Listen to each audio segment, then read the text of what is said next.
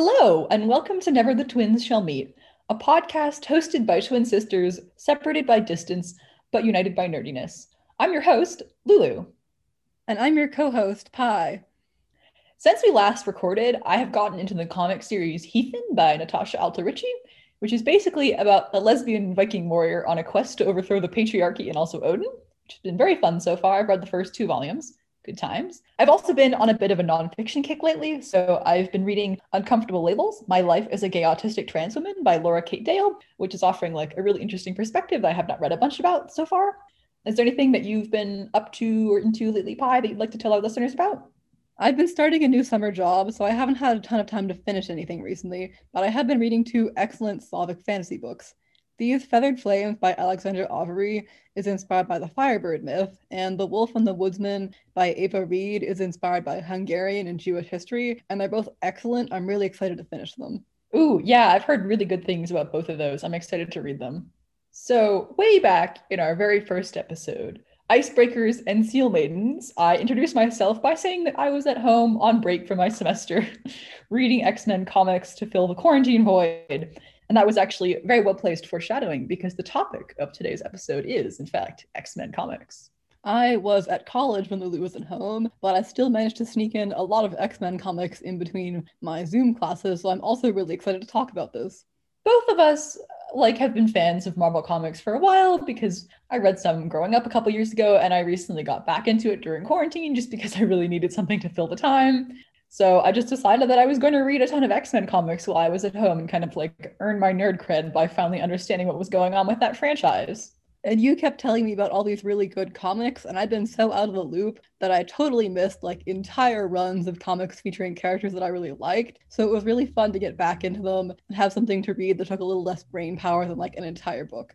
It was definitely something that wouldn't have happened unless there was a pandemic happening because my access to going to libraries is also really limited. So I started taking advantage of a lot of library ebook services like Hoopla or Overdrive, which happen to have a lot of comics. So I just ended up reading a ridiculous amount of Marvel comics on my computer and have a lot of thoughts on them. So I figured we would maybe just talk about some ones that we've read recently and our overall thoughts on the X-Men franchise and where it's going because it's in kind of an interesting era right now. Sounds like a plan to me. So way back in the days of yore, aka probably 2015, was I think when I first got into Marvel comics because like a lot of people, I watched the Marvel movies and I was like, I'd like to see where these came from. So I went to the library and picked up the first comic that had #1 on the back because I figured that would be a good starting place. But unfortunately, it was House of M by Brian Michael Bendis. Anyone who knows anything about Marvel Comics knows that that is not a great place to start because it's actually an AAU comic where everyone goes and lives in an alternate universe. And suffice to say, it was not a good starting place. So then I was like, okay, that wasn't quite what I was looking for because that was a really mind-bending, reality warping, massive crossover event where nothing is the way it usually is in the regular comics universe. So I went back to the library and I got the next comic that had #1 in the back. And that turned out to be the Yost run of X-Force, which is famously violent and features a lot of death and gore and blood. And it was not the greatest second comic for a 14-year-old. I remember it being rather off-putting. I had honestly forgotten that I had read it until pretty recently when I was reading another comic that referenced the concept of X-Force, and I was like, oh my god, I remember reading that comic and I blocked most of it from my brain. So then, third time's charm, I went back to the library and I got X-Men Season 1 by Dennis Hopeless, which is basically a retelling of the Silver Age, very early X-Men comics, but kind of with updated art and writing that makes them actually sound like teenagers. And that's really my context for the early X-Men stuff, but I enjoyed it. But I feel like X-Men comics are really hard to get into because there are all these different teams and all these different characters and crossovers and alternate universes and so much going on all the time that I didn't really read much more for the next couple of years and just kind of stuck with other shorter series. I think the longest running X-Men comic that I read back in middle school was the all new X-Men series by Brian Michael Bendis. And even though that's the start of a completely new series, it does kind of rely on prior knowledge of the franchise because the premise is that the older X-Men travel back in time and bring their teenage selves forward to the present day. So you kind of need to know who's who and what's up with everyone. So X-Men comics don't always have a really great starting place if you're completely unfamiliar with the characters. And we both had to kind of work to try to understand what the best place to start was and who all these people were and what was going on. But once we managed to get into the franchise, it was really entertaining and rewarding. Yeah, I mean, I was stuck at home. I was kind of bored. I didn't have classes to fill my time, and like I was doing an internship, but that was about it. So I had gone back and reread comics that I was into when I was a lot younger because I still owned them, like Young Avengers, which we did an entire episode on, and a number of the characters in Young Avengers have ties to X-Men comics, which sort of ended up being my entryway point into the franchise. So I just kind of went around reading various things that seemed interesting and following certain writers or characters, which I feel like ended up being an okay entry point. But I think there is definitely a certain amount of just like being able to read something without entirely understanding who a character is or what's going on that you need to have in order to be able to read X-Men comics. But I figured now that we both have read several decades of comics rather intensely for the past couple of months, it might be fun to sort of talk about the highlights of stuff we read and what we ended up enjoying and the characters we liked and the certain comic runs that we thought really stood out. So I guess we'll start off with that. Sounds good to me. So the first comic run that we're going to talk about is the Astonishing X-Men run by Marjorie Liu, which ran from 2012 to 2013. The most famous run of this series is actually the 2004 one by Joss Whedon, but we are emphatically not here to talk about Joss Whedon or his comic run. Instead, we're going to focus on Marjorie Liu's time on the title. So she took over this comic, which was pretty long running, near the tail end of it, and wrote it from 2012 to 2013. The art starts off being by Mike Perkins, and then later on is by Gabriel Walta. It's most famous probably for being the comic series that featured Marvel's first gay wedding, which was between the Canadian mutant and X-Men character Northstar and his human partner Kyle. I used to see this advertised in the back of other comics when I would get them from the library, but I just never got around to reading it until now. But I decided to do it because it featured a number of characters that I was interested in. Northstar's wedding was a big event, and I remember hearing about it when I got into comics because it was only a few years after that happened, but I never actually read the series that it was in until now. Well, I also had zero idea who Northstar was, but I think it was a big deal because it was in 2012, so this was before gay marriage was legal in all 50 states in America, so it was Marvel being like, we are supportive of gay marriage, we're going to have one of our characters get married. But actually, a lot happens in this series other than that. I think it has some really good stuff in it besides just the issue with Northstar's wedding. The reason that I like this run so much is that I feel like it really emphasizes that the X-Men are not just a team, but also a family. Because in this comic series, they might travel the multiverse and fight supervillains and stop the apocalypse, but they also attend weddings, adopt kittens, and do karaoke. And it just really has a lot of great character dynamics and great character interactions. And I think that's what's so good about it, because Marjorie Liu really gets that these characters care about each other a lot. They have a long history of working together and fighting by each other's sides. I also feel like I like this series because it sort of shines a spotlight on like less prominent characters who are part of the X-Men, because if you think about X-Men comics or movies, they're like, okay, like Magneto and Professor X rivalry, like Cyclops, Jean Grey, Wolverine, blah blah blah, like all the characters that people know from like the big comics or the movies. But I feel like this has a lineup of characters who are sort of often less given the spotlight, like Northstar or Karma or even Iceman, who often is sort of like a comic relief character. So it's sort of fun that she takes a bunch of characters who are not necessarily always put center stage, but sort of gives them their time on a comic run, which I enjoyed. Also, it has a really high percentage of gay characters on the team because it features Northstar, who's gay, Karma, who's a lesbian, and Iceman, who's gay, although he wasn't out at the time that this was written. It also features Gambit, but Marvel won't confirm him as bi because they're cowards. Everyone who reads comics with Gambit in them knows that he is bi, and yet Marvel continues to pretend he is not. Yeah, but anyway, I really liked that because the X-Men are one huge metaphor for minorities, and I think it's really important that the characters have intersectional and diverse identities, like Karma being a Vietnamese lesbian, or Iceman being gay, or Northstar also being gay, and I think it's really important to the metaphor of the X-Men. They're not just mutants, they're also people of color and gay people and disabled people and immigrants and stuff like that. Right, because like the whole deal is that because they're born with these superpowers, people hate and fear them, and different writers have different takes on why that is. But I feel like the interpretation that humans are afraid of the X-Men because they're the next stage of evolution and they're afraid of being replaced by them. So that kind of leads to people hating and fearing and discriminating against them, then means that writers can sort of use this mutant metaphor as an allegory for like any type of marginalized group, like disabled people or gay people or trans people or people of color or immigrants. But like it's not a very strong metaphor if you're talking about a bunch of straight white people running around oppressed because they can fly and stuff. But Astonishing X-Men has characters who are actual marginalized identities. So like Karma is a mutant, but she's also a disabled Vietnamese lesbian, and that makes the metaphor stronger and more interesting. And I feel like not all the X-Men comics that are popular do this particularly well, but I liked that this put characters who aren't straight white people at the forefront because it makes the metaphor work better. Also, I just really enjoy that these characters got to have the spotlight because I really enjoy, for example, Northstar. He's kind of a grouchy speedster who's a little mean sometimes, but he actually cares a lot about his friends. But aside from being one of the first prominent gay characters at Marvel, he's not hugely popular and he hasn't been in like a lot of really popular long-running comics. So I really liked that in this series he kind of got the spotlight and got to be a hero, but also have some emotional development and stuff like that. Yeah, I like him as a character. This is my introduction to him because I think he was in an earlier comic series called Alpha Flight that I have read nothing of really. But I enjoyed him in this because he's sort of speedy and a little bit mean, but he's also like cares about people, which I think is kind of fun. I like characters who are a little bit mean, but also kind of protective of people they love. Yeah, or for example, Karma is a founding member of the popular X-Men group, the New Mutants, but she hasn't always gotten a spotlight. She hasn't always gotten a lot of focus as a character. And I think Marjorie Liu was actually the first Asian writer to write Karma. So I really liked that she's a pretty central figure in this comic series and she gets a lot of focus. You get to meet her family, learn more about her history, about her life, about what she thinks of her time on the X-Men. And I really liked that because Karma is an interesting character and there's a lot of depth to her, but she doesn't always get the development or time in the spotlight that I think she deserves.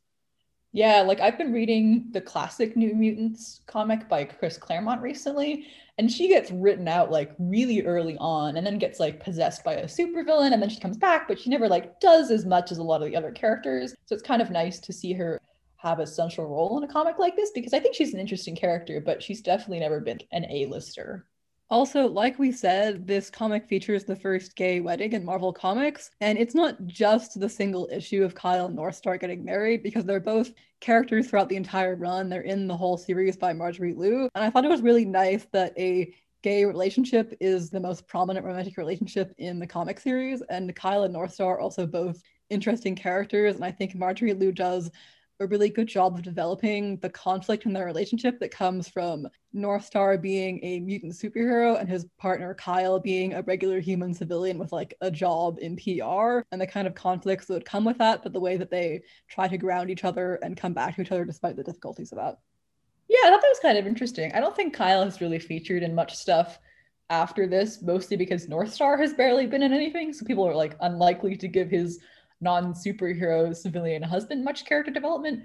But I do think it's interesting because there aren't like that many relationships in Marvel that are between a civilian and a superhero, maybe like Spider-Man and Mary Jane. But it's sort of interesting because it sort of looks at the everyday side of that. Like, what does it mean if you're in a relationship with someone who's always busy running around saving the world?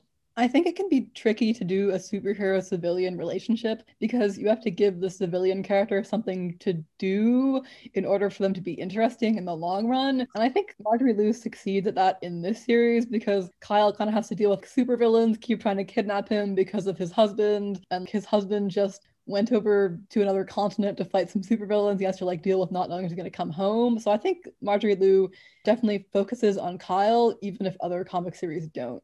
It did feel like so fast though, because the way that it's set up is that their relationship is having problems because it's difficult if you're a civilian dating a superhero. And Northstar's like, well, obviously the way to solve this problem is to propose to Kyle. And then Kyle turns him down. But then they literally like solve their issues and get married in the next issue.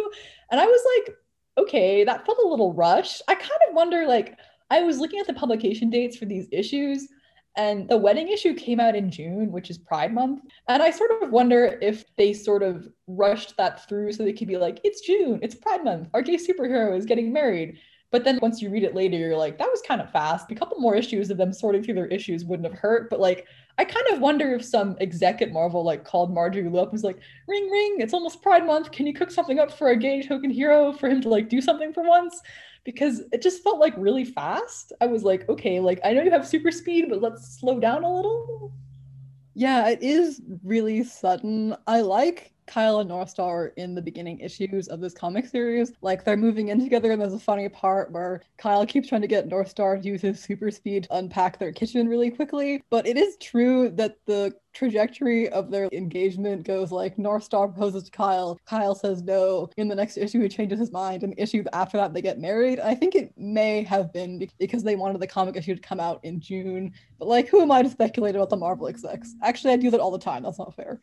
No, yeah.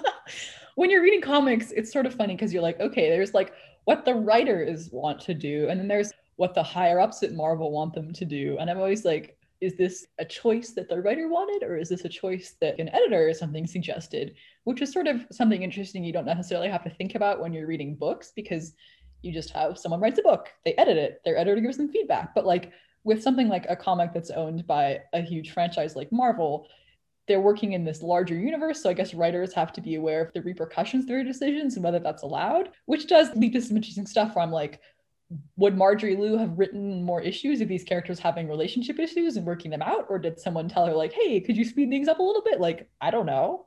Well, either way, they did get married, and I actually do like the issue where it happens. It's really nice because like everyone gets together and they have like a big party and they get married, and no evil people attack the wedding until after the vows happen, which is sometimes kind of rare in superhero comics. I feel like my only two bones that I have to pick with the actual wedding issue is that one, I don't really like the art because I feel like the artist can't draw people smiling that well. And there's like so much smiling in this issue because it's a wedding, but it just doesn't look quite natural. And two, I personally do not think Beast should have been the one to hold this marriage. He does not deserve that. I He don't really like. doesn't. Is he even friends with Northstar? Do they even know each other?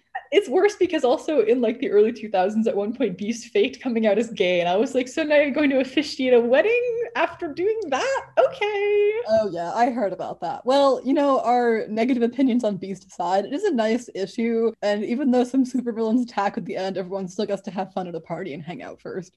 I'm a big fan of superheroes hanging out and having a good time together, which this series contains a lot of. Like they literally go out to karaoke at one point, and it's just everything that I've ever wanted in a comic, actually.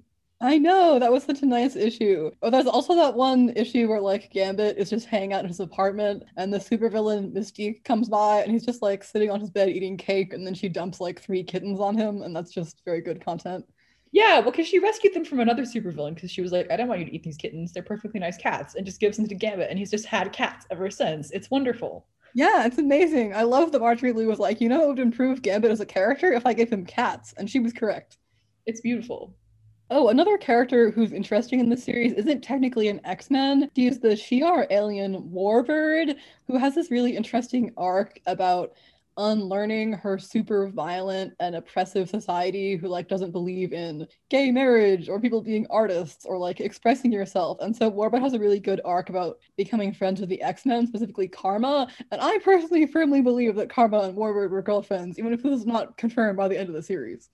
Okay, but literally, I do also believe that because I know Warbird sucks at the start of the series, and she turns up to Northstar's wedding to be like, I don't approve of this.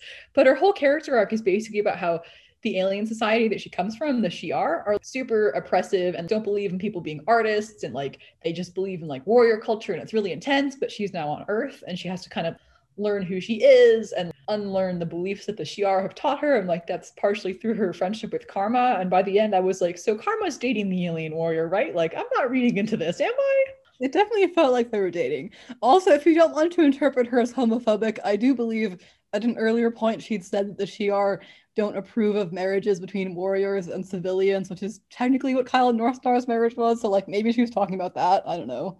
The point being that yes, I know Warbird kind of sucked at the start, but she got better. She really did. One of the other really good plot lines in this series is the one about Iceman. Do you want to talk about that, Lulu? Because it gave you a lot of feelings. Oh yeah, I really think the story with Iceman is interesting in this comic because he is a member of the original five X-Men, which is like Angel, Cyclops, Jean Grey, Beast, and And Iceman. Iceman. I forgot him for a second. I'm sorry. I was like, did I say that already? Why do I only have four fingers up?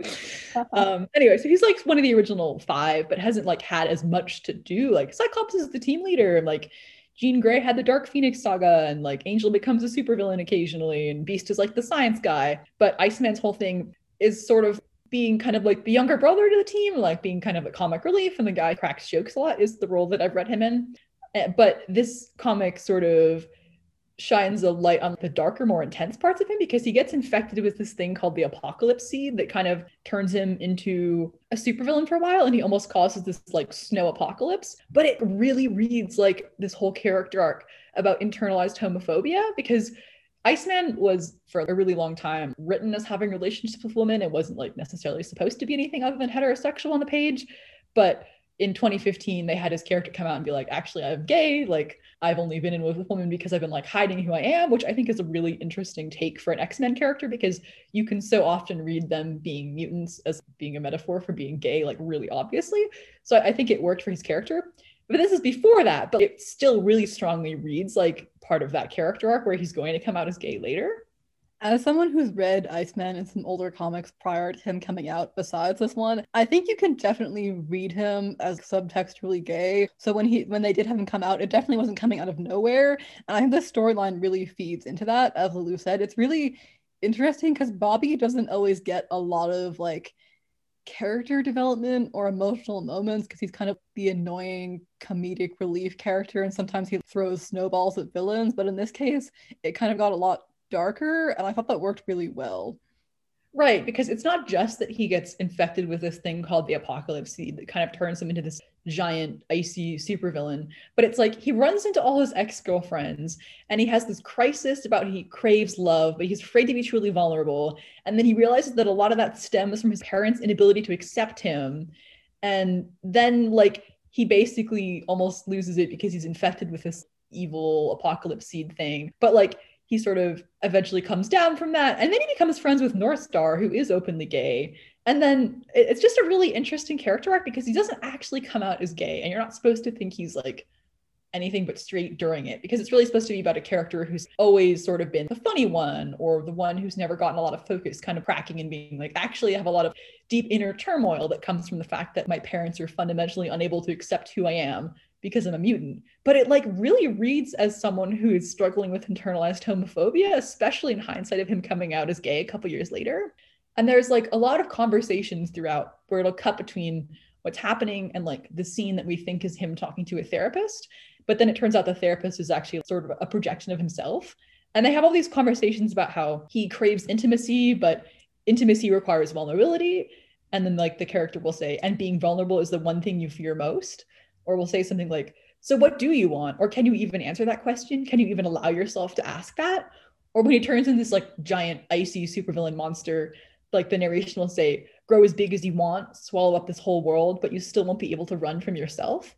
So it becomes this interesting story about how he sort of cracks because he's been infected with this supervillain thing that causes his powers to go out of control and him to lose control and cause this like giant snow apocalypse thing. But it's also kind of a story about something that you've been hiding from yourself bubbling up and finally stop being repressed. And like it just really strongly reads like he's gay and in the closet. It's wild how much it reads like that. It's a really good arc. I finished this arc and I was like, wait, I care about Bobby Drake now because I hadn't read a lot of comics that he was in where he had any depth besides being the joking one. But this one was so much more serious and you got like much more of a sense of what's going on with Bobby under the surface of being the funny one. And I really liked that.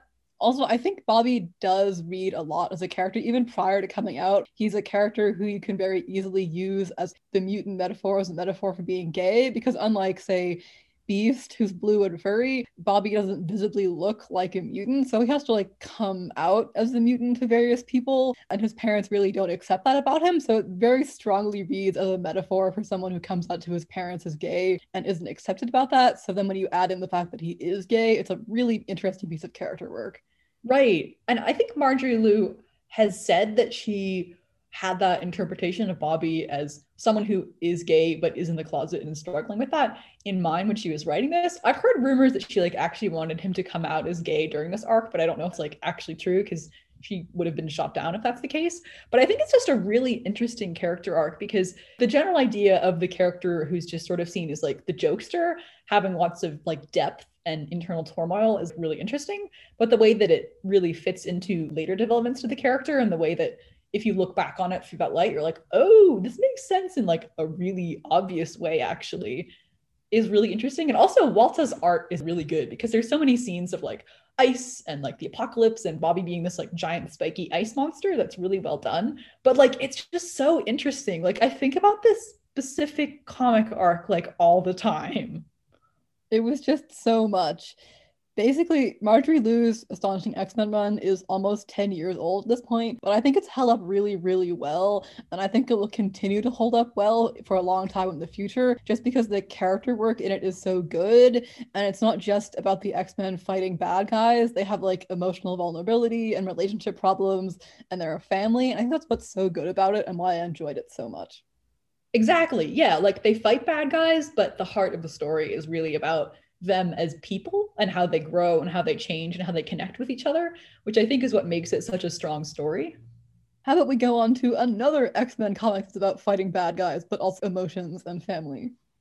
So, another comic that we both read and enjoyed during the pandemic was All New Wolverine by Tom Taylor, which ran from 2015 to 2018. And it's not about the Wolverine you're probably thinking of, the guy with the sideburns who's in all the movies and played by Hugh Jackman. It's actually about his female clone, Laura Kinney, who is a young girl who was kind of cloned and built from Wolverine's DNA and raised in a lab. So she has all of his powers, but was raised essentially as a child assassin and escaped and is a member of the X-Men.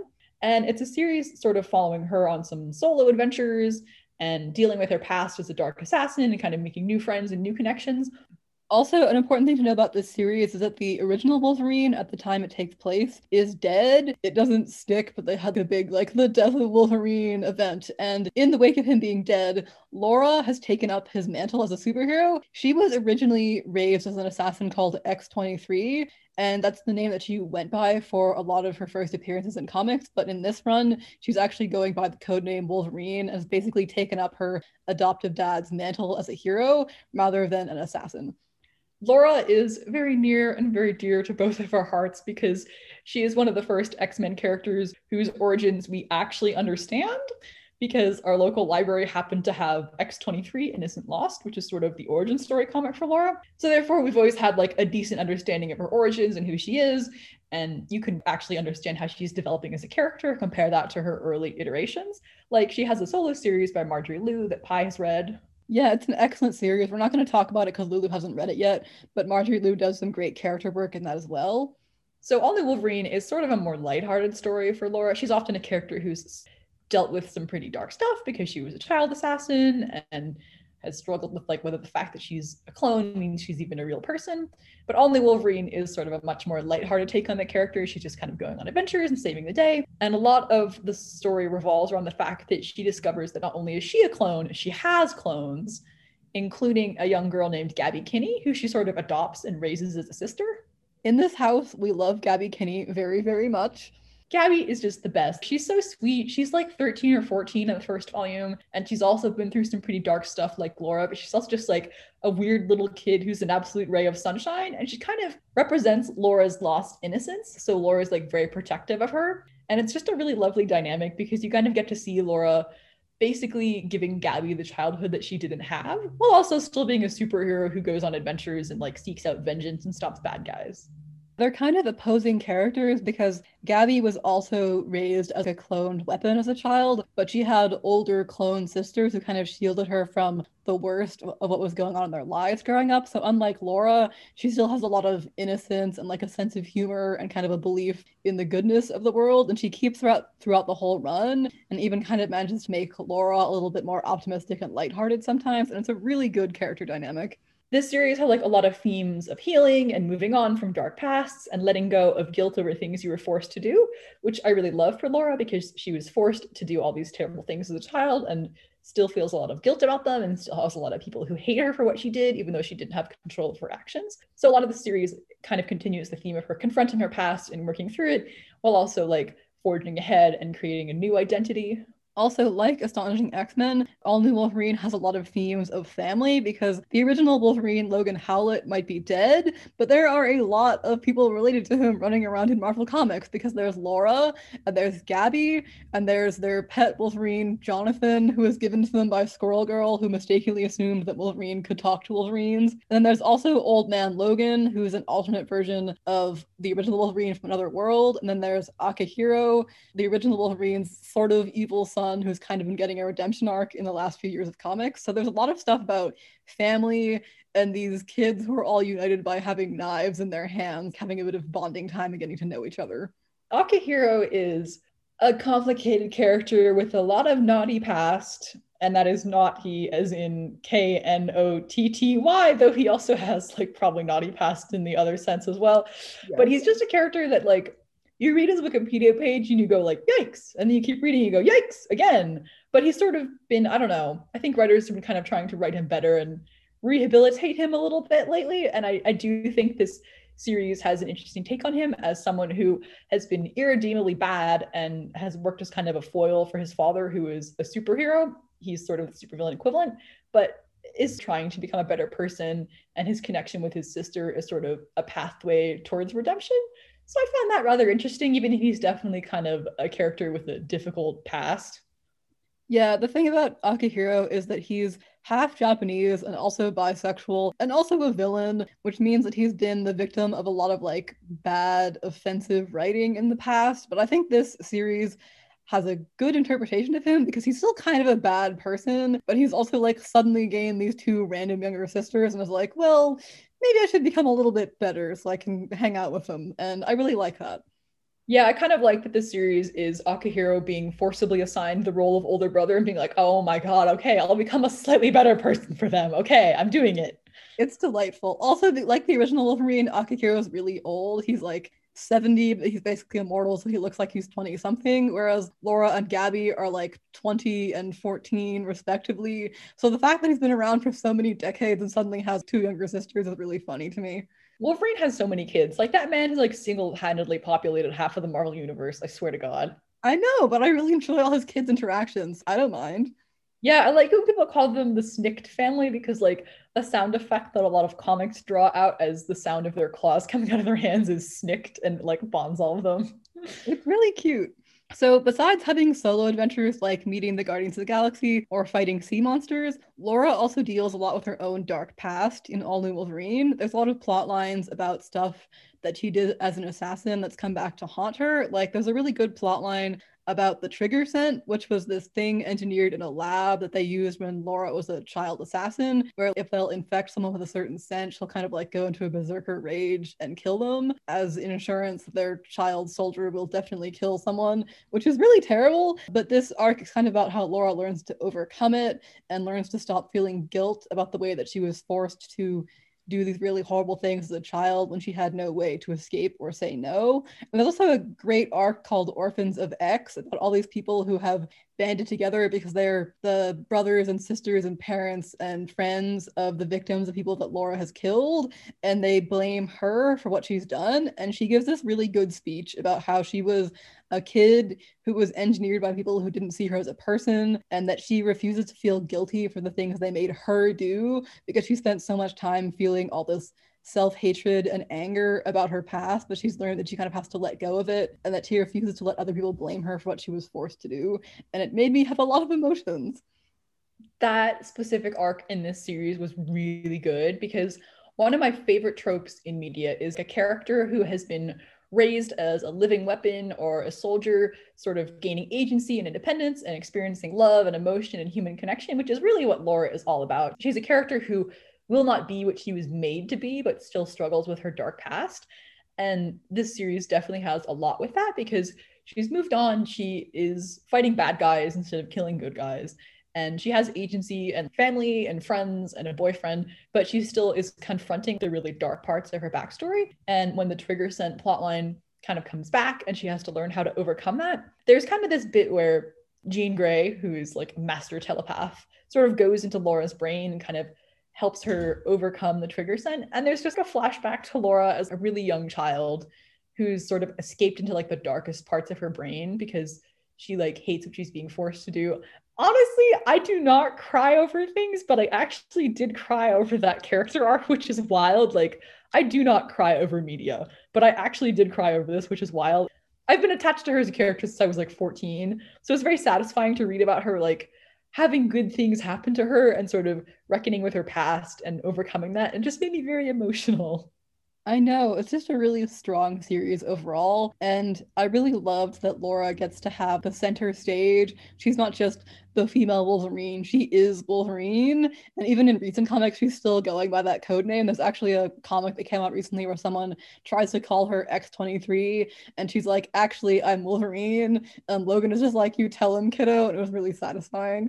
That was really satisfying. I would like it if Akihiro maybe dropped his code name, because we've been calling him Akihiro, but he has another code name that like it means mongrel in Japanese, which just feels kind of weird because it's supposed to be like about how he's biracial, but I feel like I always feel kind of weird reading comics by white comic writers who call him that, and I think it would be nice if he maybe dropped that as well. But I do like that Laura has kind of dropped her X-23 name and is just going solely by Wolverine, because they called her X-23 because that was what they called her when she was a lab experiment. And even though it was something that she used for a while and it was kind of a branding thing to differentiate her from Wolverine, I like that she's been able to drop that and like that part of her past and be like, I am not the thing that I was made to be. I'm not X-23. I'm Wolverine. And I'm kind of satisfied that that is like something that's continuing on in modern comics, because I know it's a little confusing to have two Wolverines running around, but it's much more narratively satisfying for Laura to permanently drop that name and be like, I have moved on from that. I'm not X-23. So I'm kind of glad that they've kept her being Wolverine even after this ends. Me too. And it would just feel weird for her to go back to being X-23 because the series ran for 6 volumes and it was hugely popular when it was coming out, as it would have to be because it ran for so long. And Laura went by the name Wolverine for the whole thing while she had her heroic adventures and was like a member of the X-Men and a hero. So it would just feel kind of wrong for her to go back to X-23. It would feel kind of like a character regression and kind of ignoring all the things that she went through and dealt with in this series. But so far, she hasn't really done that. So I'm glad about that. We Sorry. also read House of X and Powers of 10, also known as Hawks Pox, if you like acronyms. I do like acronyms. It is very satisfying to say. Anyway, Hawks Pox is a miniseries by Jonathan Hickman, sort of actually two comics bound up in one, but it's basically the big changing the status quo comics for the current era of X-Men. And I thought it was kind of interesting, and it's definitely paved the way for like a very different era of X-Men comics. So I guess I'll talk about that a little bit. The basic premise is that a woman named Moira McTaggart, who has traditionally been written as a human ally to mutants, like she's a scientist who cares about mutants but isn't one herself, even though she has connections to them, is revealed to actually be a mutant. And her power is that she dies and lives her life over and over while retaining her memories of the previous life. If you've read The First 15 Lives of Harry August by Claire North, it's basically like that. That's a very good book. I would recommend it. Not particularly related to X-Men comics, but it deals with like the same concept. I will remember that. Anyway, so Moira has been living her lives over and over again. And in every life, she sees failure because basically the X-Men's whole deal is that there's Professor X, who is kind of an assimilationist and thinks that humans and mutants can live side by side. And he runs a school for mutants and is like the good guy and is peaceful mostly. And then there's Magneto, who's kind of like a more radical separatist and is, I have seen how bad humans can be. I'm a survivor of the Holocaust and I'm Jewish and I don't want the next thing to happen to mutants to be like that. And a lot of it is sort of around like their conflict. I feel like the movies definitely play that up, but actually Professor X is dead in the comics a lot, probably because if you have someone who can save the day by like thinking really hard, it's sort of not fun to write stories. So they kill him off a lot. But anyway, the point being, so much of X-Men comics is around this idea of these two characters not getting along and this sort of eternal struggle to find where mutants belong and like if they can live side by side with humans. And Moira has been living her life over and over again and has done different things each time. And each time it's just resulted in failure. So now she's like, we need to take the biggest step that we've never done before. And basically, we all need to get along or we're all going to die. And we all have to like go live on an island together and create an independent nation state for mutants. So they go find this place called Krakoa that's actually like a mutant itself. And basically the X-Men established a sovereign nation state that they want to be recognized by the UN, and all X-Men are welcome to come live there, but it's not really a place for humans. And Professor X and Magneto are getting along. And that's like the basic premise of the current era of comics. To clarify, Krakoa is an island, but it's also kind of alive. So the mutants came and were like, hey, Krakoa, can we live on you? And Krakoa was like, okay. Then they founded a whole state there. And I found this miniseries really interesting because Moira MacTaggert is not a character that I have read a ton of because she's usually not a central figure in X-Men comics because she's more of an ally than an actual member of the team. But her whole thing is that she has been a human being, and now it's actually been retconned that she's a mutant, but it's not the kind of retcon that's like, Moira can breathe fire and she's been able to do this all the time and she just hasn't brought it up. It's that she's been living her lives over and over again in an attempt to find a way for the mutants to survive and thrive. And she's lived all these lifetimes and none of them have worked. The mutants have always ended up oppressed or dead in some way.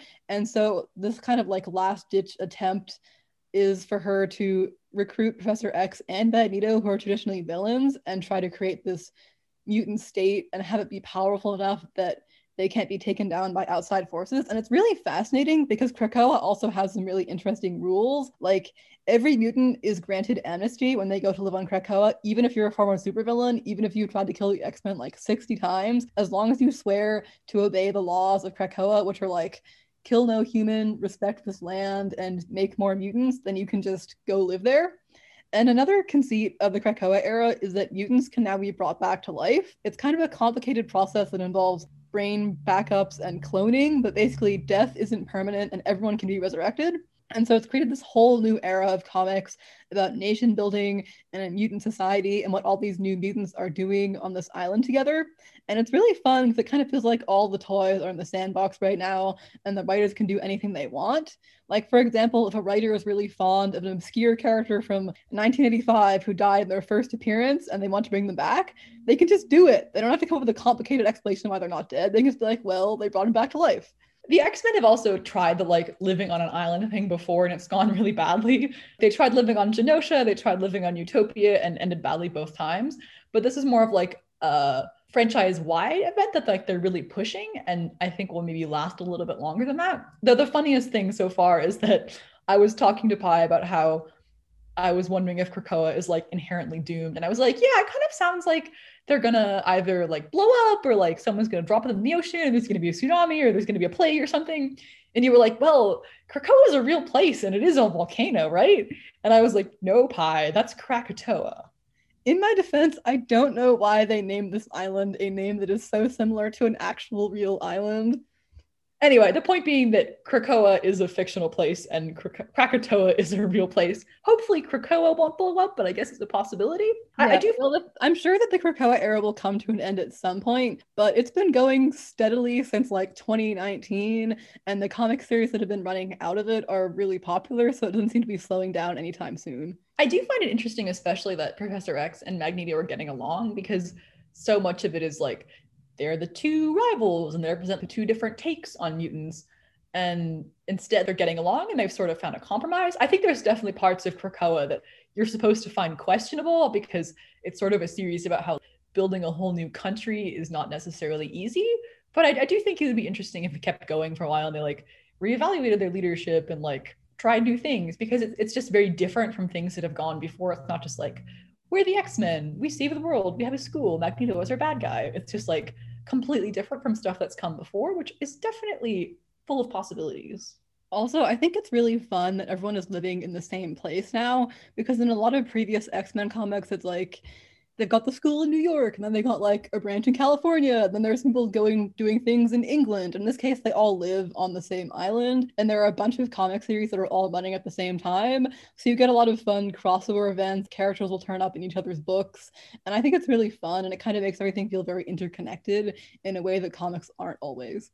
I sort of feel like there is a big ticking clock on Krakoa. I don't think it's necessarily going to like explode and I don't think everyone's going to die in the next 6 months, but I think a lot of the comics have been building towards some very big real problems, especially involving the villain amnesty, which I think could be interesting to explore because if you have a bunch of supervillains on your island and even helping run your island, things are not going to go smoothly. And I feel like there's definitely parts of Krakoa that are supposed to be like questionable, and I'm curious if it's going to end up with we're just going to burn the island down and go back to the way it was, or if they're going to like reevaluate the status quo and just change some stuff but keep the island. It's interesting and I'm very intrigued to see where it goes, I guess. Yeah, I'm really curious where they're going to bring Krakoa in the next few years because I hope it keeps running for a while, just because I think most of the comics in the current era are really fun and unique and they feel fresh. But it is true there's definitely a lot of like boiling tensions on the island. Personally, I think that anyone who's invited Sebastian Shaw and Mr. Sinister to be a part of their government maybe needs to reevaluate what kind of government they want to make, but maybe they'll be doing that in the future. Who knows? Also, another important update from this era is that Wolverine and Cyclops are like definitely dating, and I am not exaggerating. Oh, for sure. Because they've always had a contentious relationship because Wolverine is sort of like the bad boy who doesn't follow rules and has a dark past, and Cyclops is like the team leader who is sort of a stickler for rules. But they also both sort of have like this push-pull thing going on with Jean Grey, which I think they really played up in the movies, which I have not seen again. But like, They really did, yeah. I've seen more of the movies than you have, and it's like a full-on love triangle. right. So there's like this whole thing where in the original old comics, Jean and Scott get together, but then Jean dies, but then it turns out she's not really dead. But while she's dead, Scott marries a woman who turns out to be your evil clone. And then eventually the clone dies and he marries Jean and they get back together again. But then their relationship is like totally on the rocks in the 2010s and he has an affair. And then Jean dies. Then Jean gives Scott her blessing to like be with another woman and he does that for a while. And like Jean and Scott sort of trade off turns being dead for a while, but like now they're both alive again and both back together. But it's also like really heavily implied they're in a polyamorous relationship with Wolverine, which is sort of an interesting way to solve that love triangle. And like, I guess there's also sort of implication that because they're building a whole new society, there's sort of different norms regarding like love and marriage and relationships. And that might be one of them. It's mostly just heavily hinted at, but I'm like, I can read and I can look at pictures and I think I know what's going on here. Yeah, it's not like we've never seen Jean, Scott, and Logan like on a date night or like making out at a bar or anything, but they all do live together in a house that is mostly reserved for Scott Summers' immediate family. And there are definitely some interactions where they just all seem to be hanging out together and getting along much better than Scott and Logan have in the past. So it's definitely the implication. I think it's kind of interesting because I feel like the Wolverine, Jean Grey, Cyclops love triangle has been going for a while and it's been getting a little tired. So it's kind of interesting to see that they've done something else with it. Although I don't know they'll ever like make it canon that Scott and Logan are bi just because Marvel doesn't like do that kind of thing and rock the boat. There's definitely a lot of charged moments between them, but I think you could ignore it if you wanted to and you were boring. But I do find it kind of interesting. It's sort of maybe emblematic of the way that they're solving problems in the X-Men in new ways instead of just being like, there's a love triangle. You're like, well, maybe what if they all dated each other, which is kind of interesting. I do find it quite surprising that Jean and Scott just got back together again, though, because if you read new X-Men from the early 2000s, like their marriage is falling apart, but now I guess it's working, so good for them. Well, they were dead for a really long time. And like you said, it is kind of interesting that it seems emblematic of the way that the Krakoa era is solving problems in a different way and telling stories that haven't been told before. So hopefully they'll continue to do that for at least another few more years. So that was an interesting comic we read, but I also definitely read some of the older stuff because, like I mentioned, I went back and reread some Young Avengers comics because I was feeling nostalgic and bored. And I read Children's Crusade, which is kind of a big crossover where like the Avengers and the Young Avengers and the X-Men are all hanging out, or actually not hanging out, they're actively fighting each other. And there were two characters called Richter and Shatterstar appeared as part of that crossover. And I was like, you seem interesting. I'm going to go read your publication history. And then I proceeded to do that and also tell Pi about it constantly. So now she's invested in them despite having like not read their comics. I've read a few things they're in, but definitely not as much as you. So that was one of the things that I decided to do. And that's what sort of got me into reading some of the older comics because anything pre 2000s, I'm like, continuity is scary. I don't know what's happening. Who are you people? But I was just like, if I follow two characters, surely I can just understand what's going on with them. So I decided to do that. And the characters that I happened to pick were Richter and Shatterstar, who are like notable because they were one of Marvel's first prominent gay superhero couples. But I think they're also just really fun characters individually. I like their powers. I like their personalities. They have kind of interesting relationship. So I kind of had an interesting time reading them. Richter is a Mexican mutant with seismic powers, so he can cause earthquakes. The funny thing is that his like civilian name is Julio Richter, like Richter like the Richter scale, and I guess he just happened to be lucky enough to get powers that suited his last name, which is hilarious to me. It kind of is. But I like him because he turns up as like a young teenager. He's maybe like 14 or 15 in the 80s, but he's been in comics since then. So you can sort of read through his mid-teens to his mid-20s, and I'm like, I have read like 10 years of your life and watched you develop as a character, and I'm attached to you now. He's sort of a fun character. I like that he like is often kind of anti-authoritarian and has a punk aesthetic in the 80s. But he also has sort of a darker side where he's got like a lot of familial issues, and he often deals with like mental illness and suicidal ideation. But I find him an interesting character. It's been kind of fun to see him develop over the decades, especially he and Shatterstar had like a lot of subtext in the 90s, and then their relationship got canonized as actually romantic in the 2000s. So that's kind of interesting. I like Shatterstar because he's like just kind of a dumb character, but also like I have a lot of emotions over him because he starts off as being like a very 90s character. You've read some of the comics he appears in Pi. Yes, Shatterstar is an interdimensional alien gladiator and time traveler from a world called Mojoworld from 100 years in the future. And he has like bright red hair that's like really long and kind of weird, and wears a super bright white outfit, and he has a sword with double blades, and one of his eyes has like a star tattoo over it. He's very extra looking. Yeah, he's literally a gladiator from a reality TV world, which is kind of a fascinating concept. But he starts off as just being like a very 90s tough, stoic warrior dude with cool swords. But he has this kind of interesting arc where he, instead of being an emotionless warrior guy, learns to experience emotions and like becomes really close with Richter and kind of learns about life on Earth and being human through their relationship. And it's heavily implied, honestly, that like they're a couple or that like their relationship is more complicated than just being friends. And like maybe there's something unrequited, maybe it's requited. There's like a lot of subtext throughout the 90s, and like they become friends. But then in the early 2000s, a writer's like, yeah, they were together in the 90s, which is sort of an interesting development. I like him because he's just kind of like, he starts off as being sort of a silly character, but then you're like, oh, this is actually kind of like interesting, thoughtful development. But he's sort of also a terrible character to be a fan of because I really like him. But basic questions like, who is he?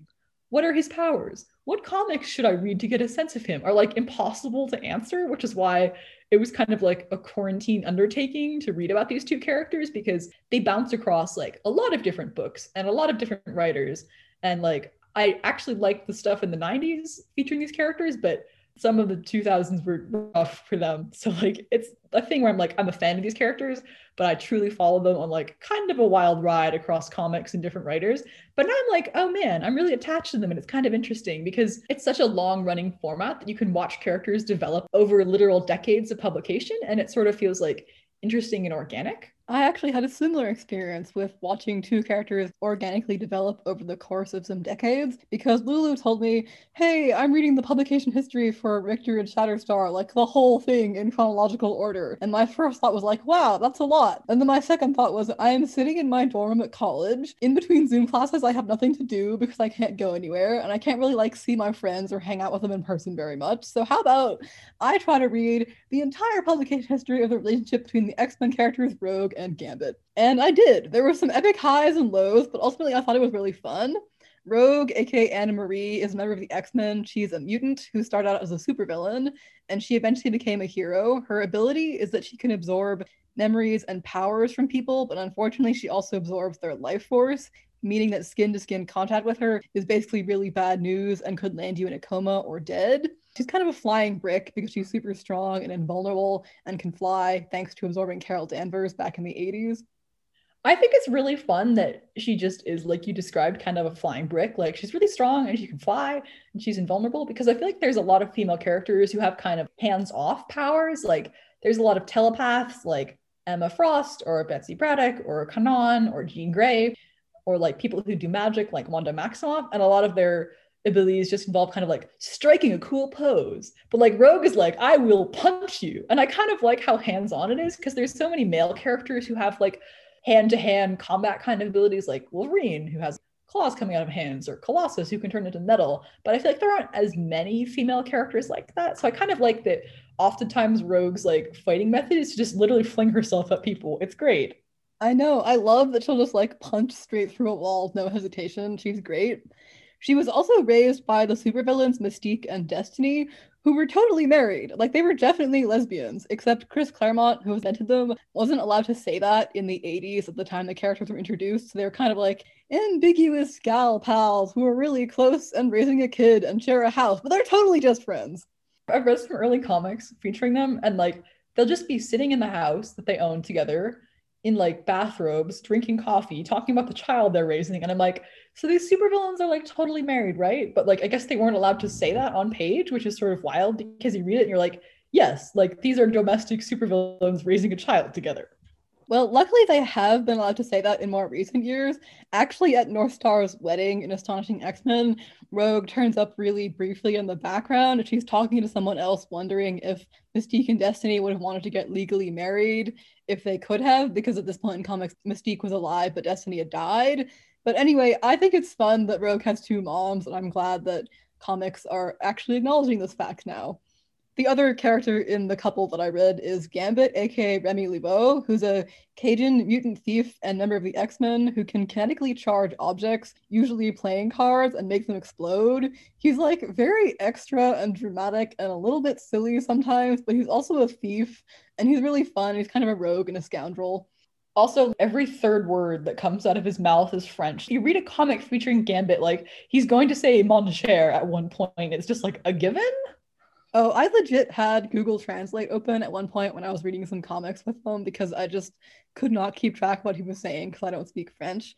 But anyway, he's very fun. He's also known for being kind of a flirt. So, like, he pretty aggressively pursues Rogue for a relationship, but they can't actually touch because her mutation means that he'll get the life force sucked out of him if they make skin to skin contact. Like, the first time they kissed, she put him in a coma for 3 weeks. That's So rough. they're kind of famous for having this huge, dramatic up and down again, on again, off again relationship for about 3 decades because they met in the very early 90s. They were on the same X-Men team and they pretty quickly started flirting, but there was a lot of barriers to their relationship, such as the fact that they can't touch or that, like, Gambit has a very angry ex-wife from the Assassin's Guild who wants to kill him. Gambit was secretly working for the villain Mr. Sinister, and Rogue left him to die in Antarctica when she found out about that. Basically, there's a lot of drama in their relationship, and I feel like they're a good example of the way that the interpersonal relationships in X-Men comics can really read like a soap opera.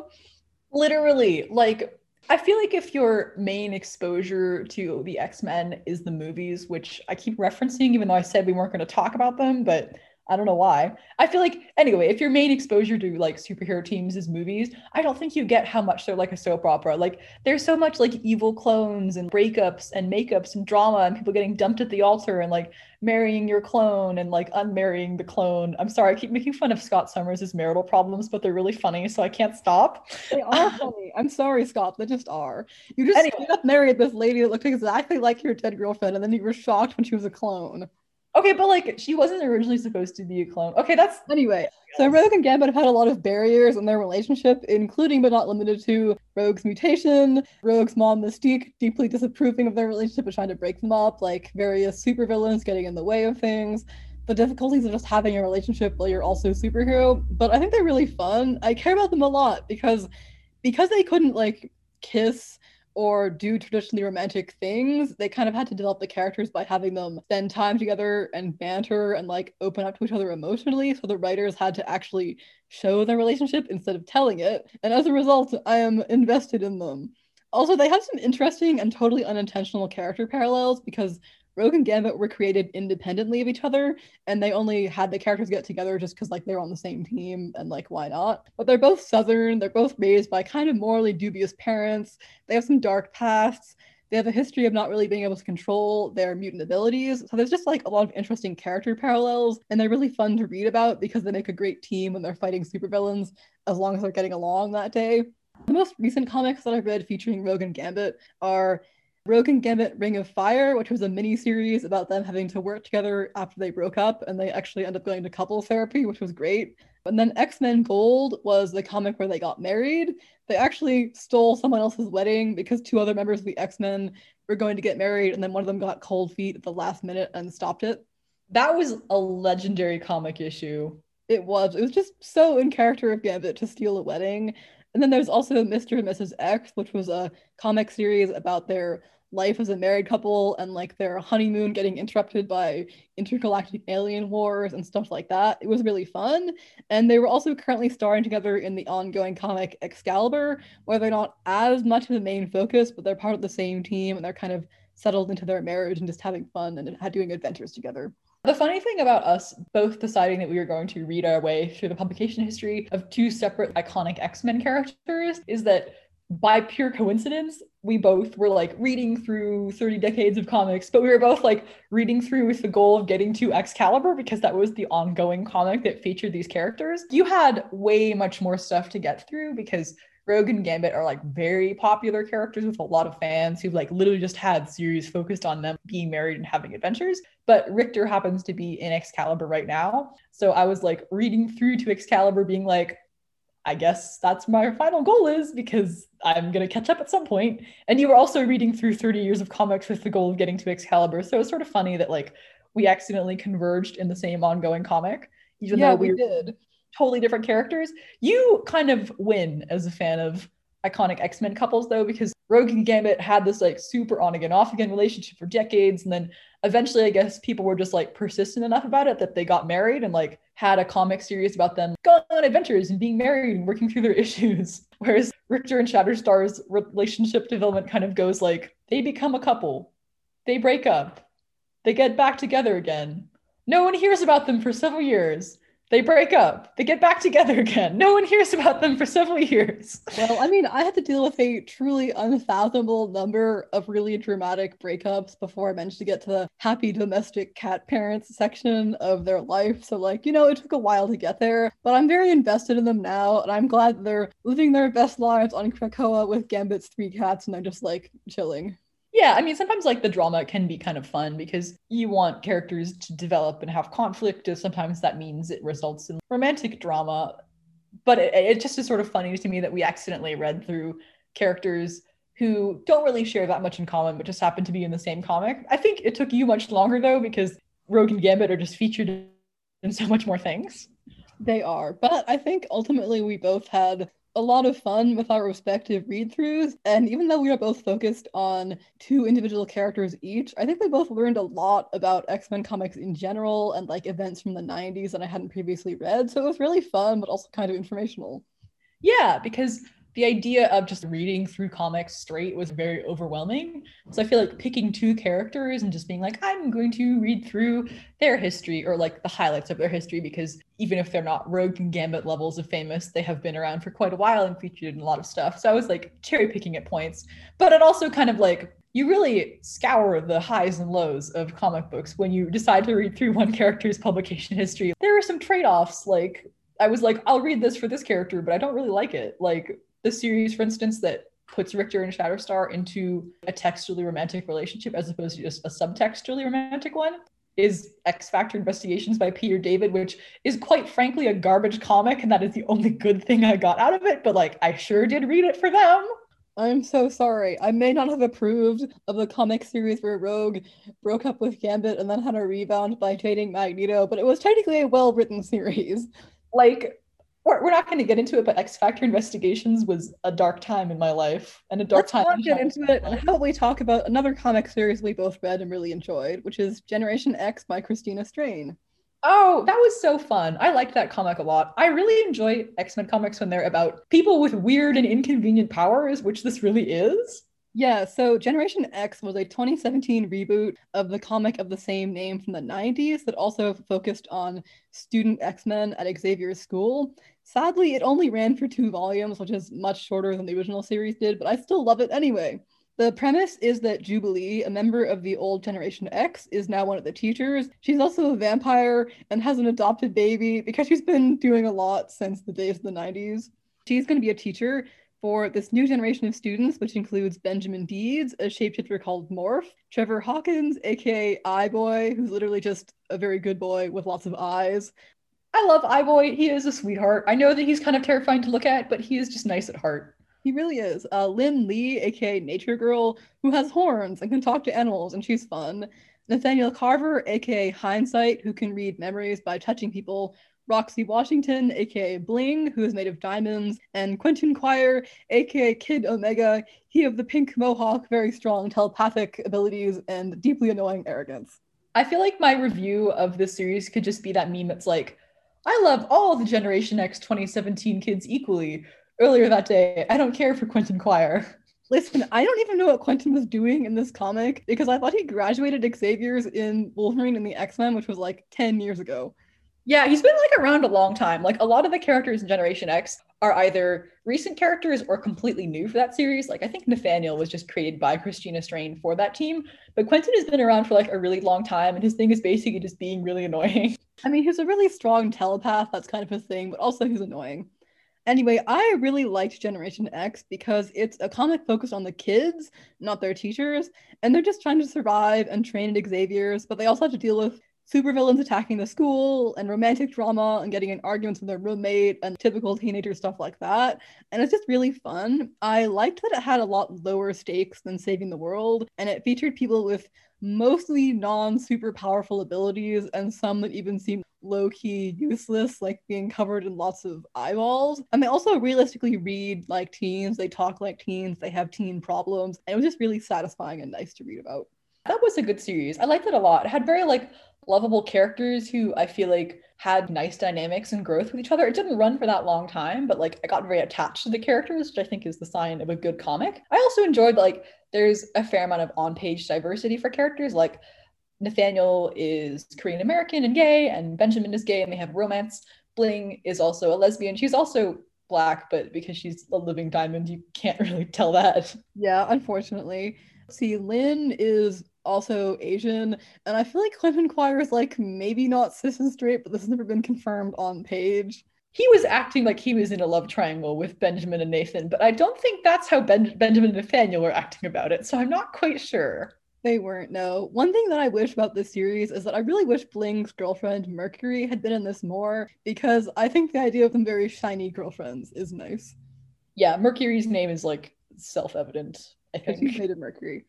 But anyway, I liked the kids a lot, and the main romance is between Nathaniel and Benjamin, and they're just really cute. They have like a decent problem in their relationship to overcome, which is that Nathaniel's powers mean that whenever he touches someone, he absorbs all their memories, and he really doesn't like doing that because it's super invasive and he hates gaining other people's memories. So it's kind of a thing that he and Benjamin have to work past, but they're a really cute couple, and I liked their relationship development a lot. I'm getting a sense that you really enjoy superhero powers that cause relationship drama because you really liked Rogue and Gambit, and I was reading this and I like sent you a text being like, "Hey Pi, guess what? There's another superhero couple who can't touch but are in love." Well, guess what? You were right. Unfortunately, most of the kids in the Generation X series have kind of been in comic book limbo since it ended in 2017. Quentin Quire's on the ongoing X-Force title because he finally managed to graduate Xavier's, and iBoy was on the X Factor title that only lasted for 10 issues, but everyone else has kind of not been around, which makes me sad because I really enjoyed them. I frequently think about Nathaniel and Benjamin. Are they happy in comic book limbo? Are they okay? Did they ever graduate high school? I like them. I would like them to come back. I liked that Nathaniel is a male superhero whose power basically is just being really empathetic, and the way that that is inconvenient but also means that you can understand people really well, and he has to be in touch with his emotions basically. I found that really interesting. And it was a sweet relationship. Like there was a little back and forth and some problems, but they resolved the problems. And also I kind of liked that they're never like the fact that they were two guys was not the problem. The problem was that they were superheroes and facing problems that came with that, which I thought was kind of nice and refreshing to see in a comic, but they haven't really been in much or like anything since then, which I think is too bad because I liked the group dynamic. I'm sad that the comic ended so soon and we didn't get to see more of it because I enjoyed the characters. Basically, Generation X has a lot of really lovable, enjoyable kids, and it was really fun to read something that was set at the X Mansion that actually focused on the students and their training rather than the teachers going off to save the day. And I'm really sad that it only lasted for 2 volumes, but I enjoyed it a lot as it was. However, if Marvel is listening, please put Nathaniel Carver in something. I miss him so much. Too. Also, on the topic of more iconic X-Men things that did not run for 2 volumes and have an incredibly niche fan base, which is sadly what Generation X kind of is, I did decide to read the Dark Phoenix saga because I wanted to earn some nerd cred. And I was like, okay, I'm reading X-Men comics because I'm really bored. I'm going to read the most iconic X-Men story of all, which is basically when Jean Grey goes kind of mad with cosmic power. I know there's 2 movie adaptations of this comic storyline, and I have never seen them, and I never will. So I kind of went into this completely blind. I think I knew vaguely like Jean gets powerful. It doesn't go well. That's kind of the most famous thing, that she dies at the end of the series because it was famous and still is for actually killing off a member of the X-Men. Even if it wasn't permanently. But I don't know. It was sort of interesting to go into a very iconic piece of pop culture with not a lot of preconceived notions about it. So, like, the basic summary of the Dark Phoenix saga is that Jean Grey, who's sort of the token girl on the original 5-person X-Men team, who is a telepath, has become like more and more and more powerful over the past issues, and she becomes this super powerful, kind of malevolent, uncontrollable being called the Phoenix. And she goes sort of like cosmically mad and eats a star, and then a bunch of people die because of that, and these aliens get super angry at her and want to put her on trial. But then at the conclusion of the arc, she kind of chooses to die, and that's how like they solve the problem of the Phoenix. Except then there's like all this complicated stuff later about how it wasn't really Jean. But the point being that she became really powerful and then died. One thing that I find really interesting about the Dark Phoenix saga is that, like Lulu, I was vaguely aware of it, and I haven't read the original comic before, and I haven't seen either of the movie adaptations, but I kind of knew what happened in them. And what I knew of them kind of presented Jean turning into the Phoenix as like a, ooh, women can't control their emotions. She's too powerful for her own good. We have to restrain her kind of thing. But in the actual comic, she turns into the Phoenix specifically because she has been manipulated and gaslit by a bunch of powerful, horrible men, specifically the Hellfire Club, who are like this group of kind of old, white, rich guy mutants who really want to manipulate Jean for their own ends and use her power. And she's being put into illusions by this guy called Mastermind, and she's like being lied to, and she kind of ends up snapping, and that's when she goes and eats the star. And I find it very interesting that the Dark Phoenix saga is kind of more about the mistreatment of Jean and the way that she's manipulated and abused by men, and how that finally causes her to snap and turn into the Phoenix completely. And I think the way that it's often presented in pop culture, at least the way that I've learned about it through osmosis, is kind of like a Jean is too powerful for her own good thing. So it was actually very interesting to read the original comic and see that it doesn't present Jean like that. It presents her as someone who's very powerful and has been gaslit and manipulated by a bunch of men until she finally can't take it anymore and does something really bad. It also introduces a lot of other iconic X-Men characters. Kitty Pryde, who is sort of like the spunky teen girl member of the X-Men, sort of like the viewpoint character for a really long time, is introduced in this. And there was a really interesting part where the X-Men come to recruit her, but then like some bad stuff happens. And they're like, oh no, actually, we don't want our daughter to go with you. I think she'd be safer with us. And Jean like uses her telepathy to like change the parents' minds and make them agree that Kitty should go to the school. And it's just like, hey, why are you looking at me like that? Like, that's totally normal. That's a reasonable thing to do in this situation. Which kind of makes you think like, is this something that Professor X has done before? Does Jean have like a terrible role model and that's part of the reason she's done this? I was like really surprised when I read that because I don't know, it just seemed like such a casual violation of people's like autonomy that I was like, obviously this is her being bad because she's the Phoenix. But I kind of wonder if like not only is Jean being manipulated by guys who actively want to misuse her, but I kind of wonder like, has Professor X really been the best mentor he could possibly be? And is he partially responsible for Jean turning into the Phoenix like this? I think that's definitely what I got from that as well.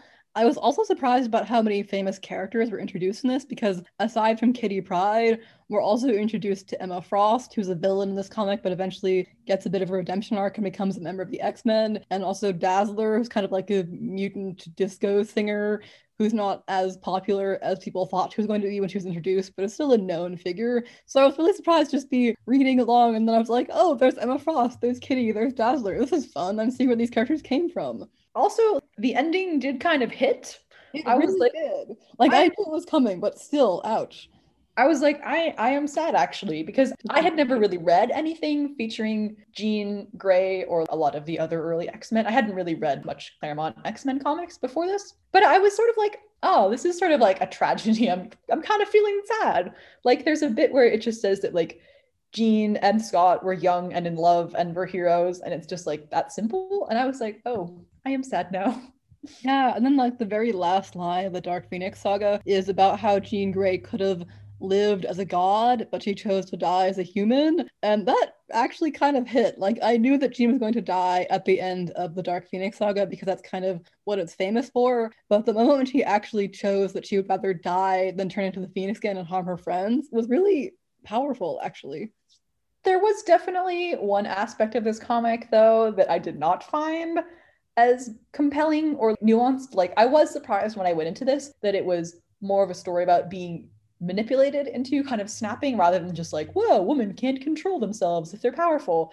But the one thing that I ended up really not liking was how the character of Aurora Monroe, or Storm, is treated in this. And Storm is well known for being one of the most prominent Black female superheroes. She is sort of like a Kenyan mutant who can control the weather. She's super cool and I love her. But during part of this comic, because the supervillain Mastermind is like manipulating Jean and trying to get her to become evil, he sort of puts this illusion around her that she is a historical noblewoman from like colonial American times who is married to him and is a different person entirely. And he's trying to kind of put her off balance and like seduce her to his side. But he makes her like hallucinate basically that she's a different woman entirely and that Storm is her slave. And there's just like a lot of like really gratuitous scenes about it. And I was just like, I know Mastermind is bad, but like, did we have to watch Aurora get demeaned like this? And it just felt very unnecessary. Like, bad shit happens in the Dark Phoenix saga, but I felt like that was unnecessary bad stuff. Yeah, definitely agreed. I think that was one of the ways that I could tell this was kind of a dated comic from the 80s before I was born, because it was definitely really unnecessary and gross, and like there is enough bad things happening in this comic already. You don't need to have that. I don't think that's something that's been included in any of the adaptations of the Dark Phoenix saga for a good reason, and it was definitely not something I enjoyed. Yeah, I was like, yes, we can show supervillains being bad. Yes, this is supposed to be a bad thing, but it still feels gratuitous to have the powerful Black female superhero be demeaned like this on page by someone who is supposed to be her friend, even if she's like being manipulated and gaslit. It just felt like I didn't like it. Like, I thought overall that I was surprised by how much I enjoyed the Dark Phoenix saga as sort of like more of a cosmic tragedy rather than a kind of cautionary tale about how women can't control power. But that bit, I was just like, yes, I think I'm fine if we never revisit that and just like don't include it in any adaptations.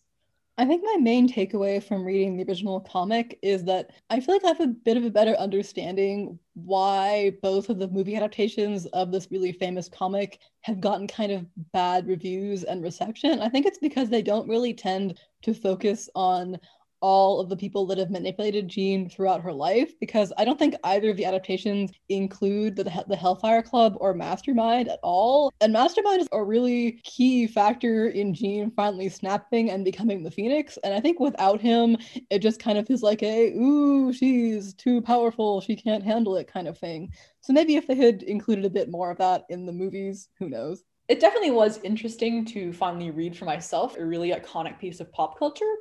And I also read Days of Future Past by Chris Claremont, which is another really iconic X-Men adaptation, which just convinced me that the modern day X-Men movies really suck because they took out Kitty Pryde's role and gave it to Wolverine. And like, that's such a terrible decision. But we're not here to dunk on the X-Men movies, so maybe let's move on. Speaking of Wolverine, I think the funniest line in the Dark Phoenix saga is that at one point the narration refers to Wolverine as the shortest, feistiest member of the X-Men, which reminded me that in the comics Wolverine is like 5'3". Yeah, they made him taller in the movies because he's played by Hugh Jackman, who's not like short. But Wolverine's whole deal is that he's short and hairy and brutal, like an actual Wolverine. But he's like taller in the movies, and I feel like you lose some of the like core aspect of the character if you make him tall. Anyway, the Dark Phoenix saga is mostly a tragedy, but that one line did make me laugh. And now, skipping ahead several decades in publication history, we're going to talk about another comic that we both read and have thoughts on, which is the Iceman solo series by Sina Grace.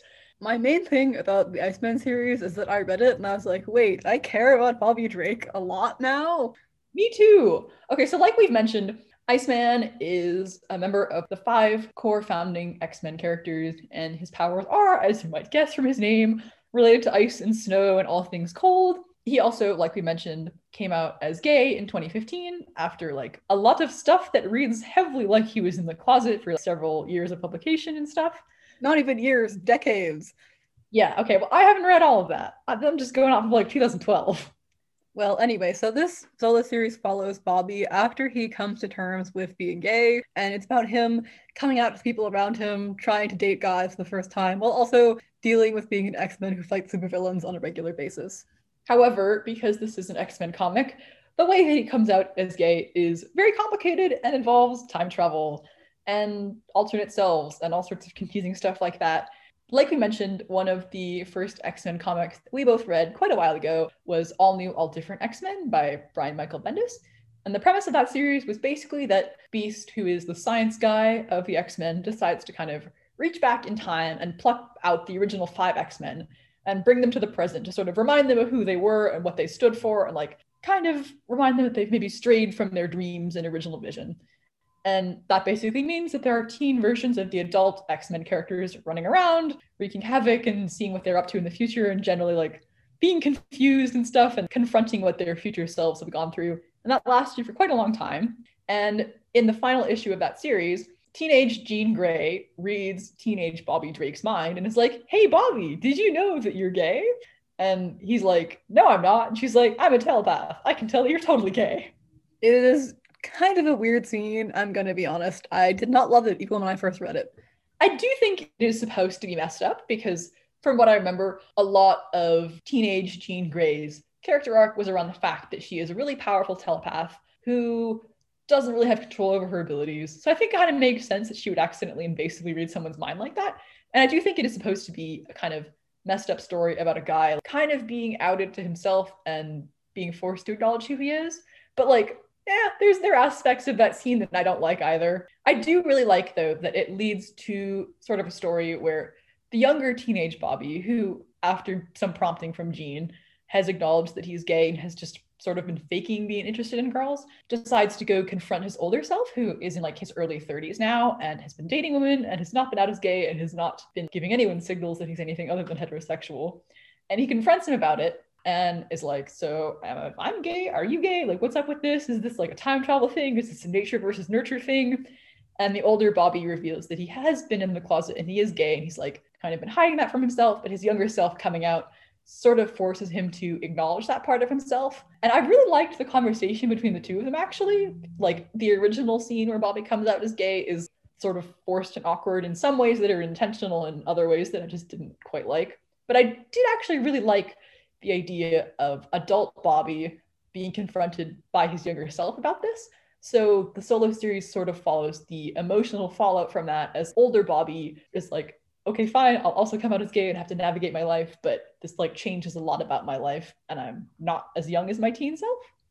It's the kind of coming out that could only happen in a superhero comic, but I do think it's really interesting because younger Bobby is a bit more comfortable coming out as gay because he's a lot younger. He hasn't had as many years in the closet. But older Bobby it's kind of unclear how old the original X-Men are at this point because comics don't always like to give characters ages, but like he's in his 30s at this point. He's been in the closet for a really long time. He's dated a lot of other female characters. So this series is kind of about him coming to terms with a part of his identity that he's been hiding from other people and from himself really for a really long time. And so although it's a superhero comic, it has a lot of stuff that's grounded in reality, like not being sure that your parents will accept you when you tell them that you're gay, or having to tell your ex-girlfriend that you are gay and have been the entire time that you two were dating and stuff like that. I like this series because I feel like it actually makes the X-Men mutant metaphor work.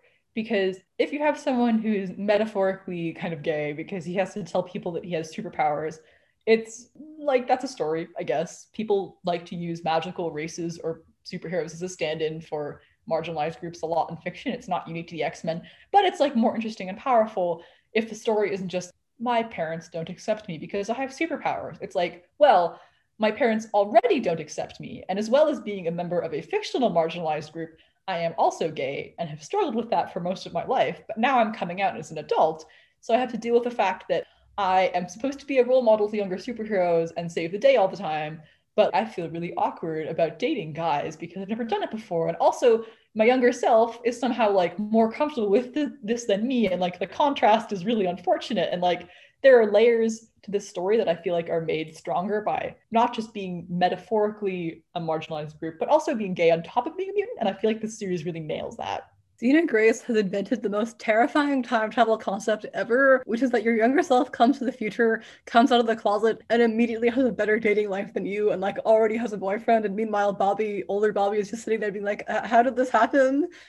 I know, like I was talking with my friends the other day about how seeing people who are younger than you and seem cooler than you is really awkward. And imagine that like times 1,000 if the younger person is also yourself. Like the levels of awkwardness. But I did really like the relationship between young Bobby and old Bobby because they're basically the same person, but they've led very different lives because the younger one's a lot more naive. He hasn't seen all of the bad stuff go down with the X-Men that will in the next few years. And older Bobby is a bit more cynical, but like he tries to hide that behind being the jokey one who doesn't deal with heavy emotions, and he doesn't want to like have to deal with telling his parents that he's gay. So the series is kind of about him having to actually sit down and like sort through his life and come to terms with a lot of stuff that he's been repressing. And it has really good character work for a character that I don't think Iceman has ever been my favorite X-Men.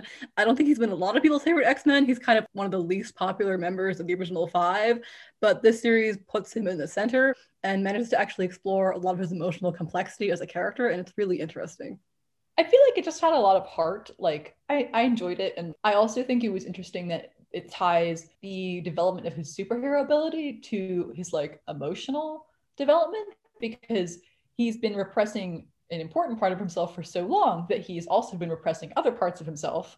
So it's now only that he's acknowledged that he's gay and come out of the closet and is like working through all of that, that he's able to kind of access the full range of his powers, which I thought was kind of fun because we have talked about this in other episodes. I really enjoy it when people's supernatural abilities are tied to their emotional state. And Iceman in Astonishing X-Men and in his solo series very much is an example of that, which I like.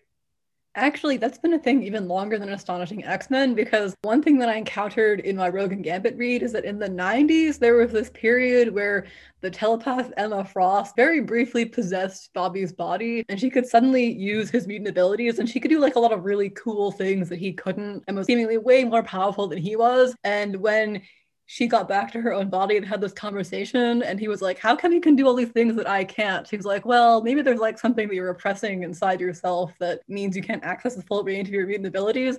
And it was like really obviously a metaphor about him being in the closet, but it was never really addressed after that because this was the 90s and he didn't come out for like another 20 years. But I'm glad they finally followed up with that, and it's very satisfying in this series that not only is Bobby like more emotionally honest with himself, but also he's gotten really powerful and can do a lot of really fun things with his ice abilities. Right. Like we've talked a lot about how like this series deals with identity and like emotional issues and family and coming out, but also there's just like some sick parts, like that part where he makes wings of ice and then flies, and you're like, yeah, superhero comics are fun. Definitely. One of the more grounded things, though, is that this series has convinced me that Bobby Drake's parents suck big time. No, they really do. Like they're just the stand-in bad parents of the X-Men, I think. Yeah, I feel so bad for him having to deal with those because a lot of people in the X-Men don't have parents at all. Or maybe like they do have parents, but like their parents are supervillains. And Bobby's parents are just kind of like the run-of-the-mill humans, but they're also not that great to him. So there's a lot of scenes where I felt really bad on his behalf, where he's trying to like talk to someone and be honest about being gay, but they just don't want to hear it. Ugh, I know his parents suck. I do feel like interesting looking back on it. Gabby Kinney and teenage Bobby have kind of similar functions in regards to Laura and Bobby, because they both kind of represent the innocence that their older counterparts have lost, because Gabby represents like the innocence in the childhood that Laura lost as a child assassin. And teen Bobby kind of represents the openly gay years that Bobby lost while he was in the closet and like forcing himself to date women and denying his identity because he figured it would be hard enough to be a mutant and he didn't want to be like even make things even harder on himself by being gay and a mutant. But by sort of actually looking at like younger versions of themselves, these characters can kind of see like who they could have been in like a more ideal world, which is really interesting and the sort of thing you don't get in like non-superhero media. That's actually a really good point. I hadn't thought about that. I wonder what Gabby would have thought of the teenage X-Men, because I don't think they ever met, but that would be really interesting if they ever had.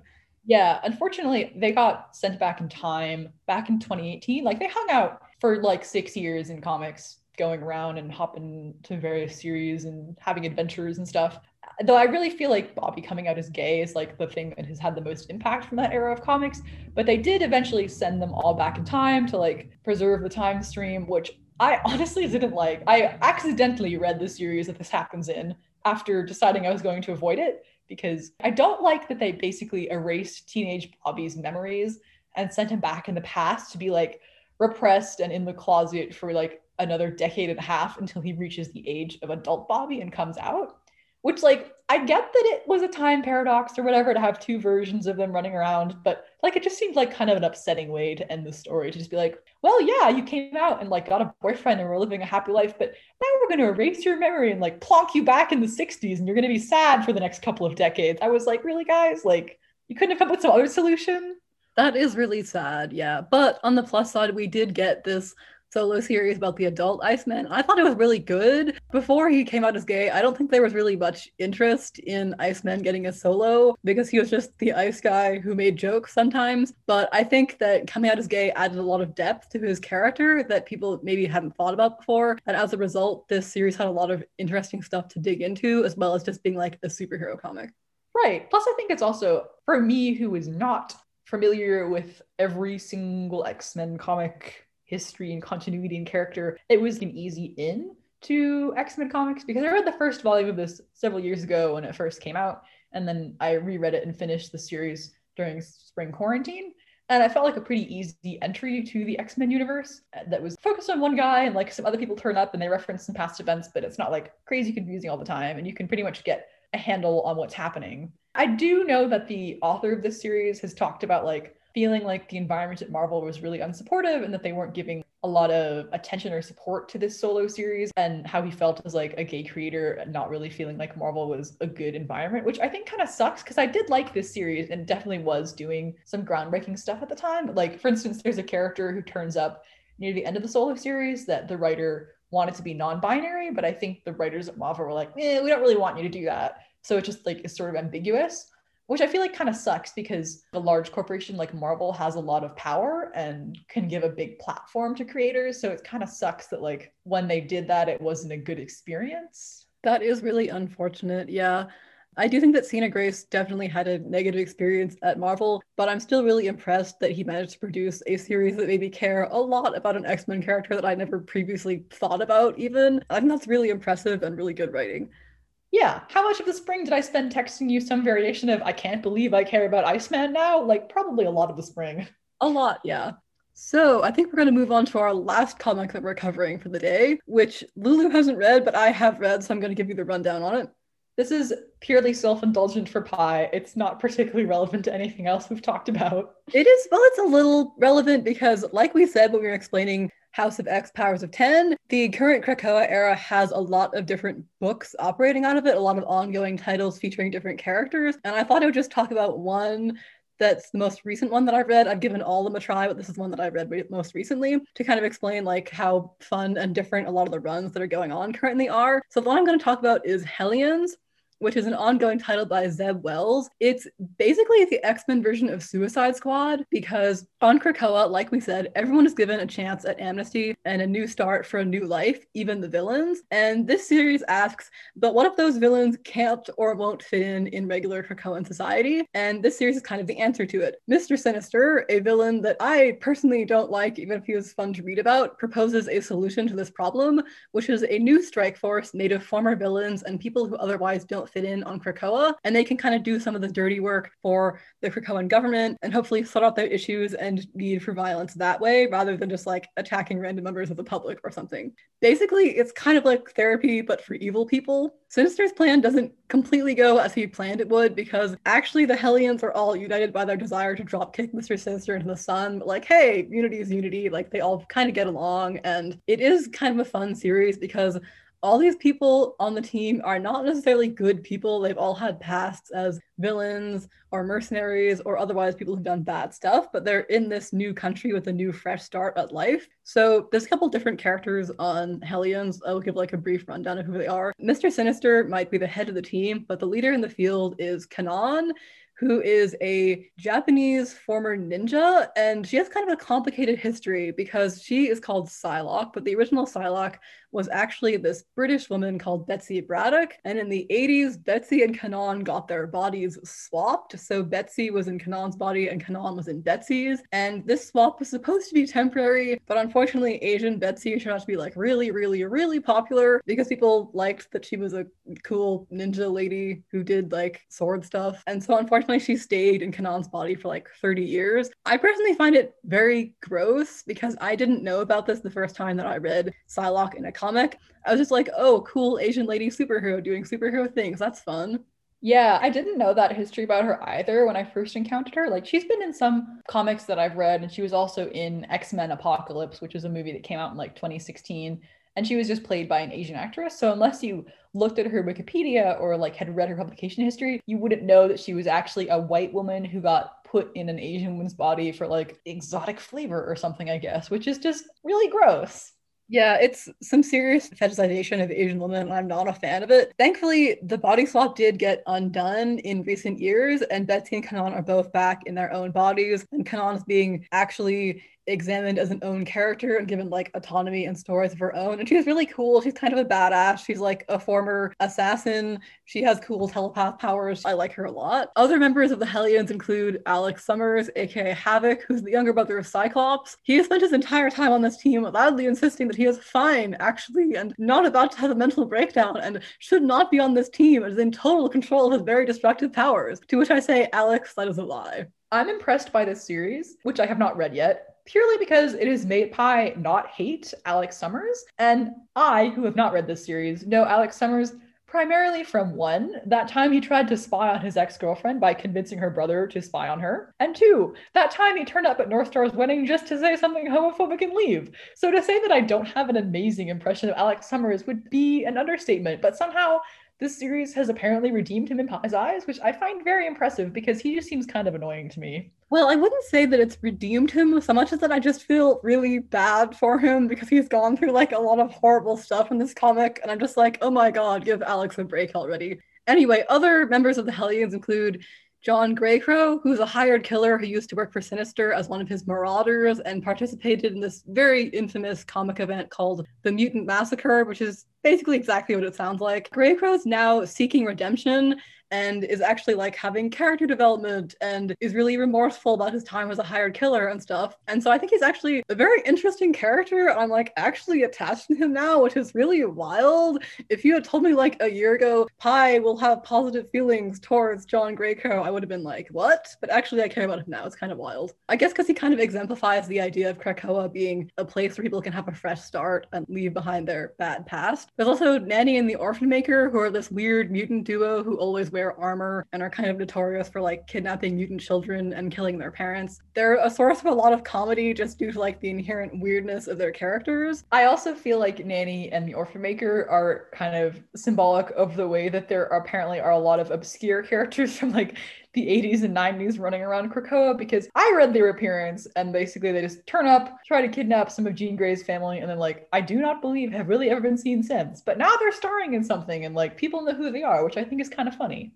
They're really funny. They're just like so incredibly weird that they always make me laugh whenever they turn up on page. I think possibly the worst member of the Hellions is Empath, aka Manuel de la Rocha, who's originally a student of Emma Frost, and he's like really remorseless and cruel and has the ability to manipulate the emotions of others, which he heavily abuses to do a lot of terrible things to other people. But luckily, he's died on pretty much every mission the Hellions has had so far, and also Greycrow has killed him twice, which endeared me to that character even more.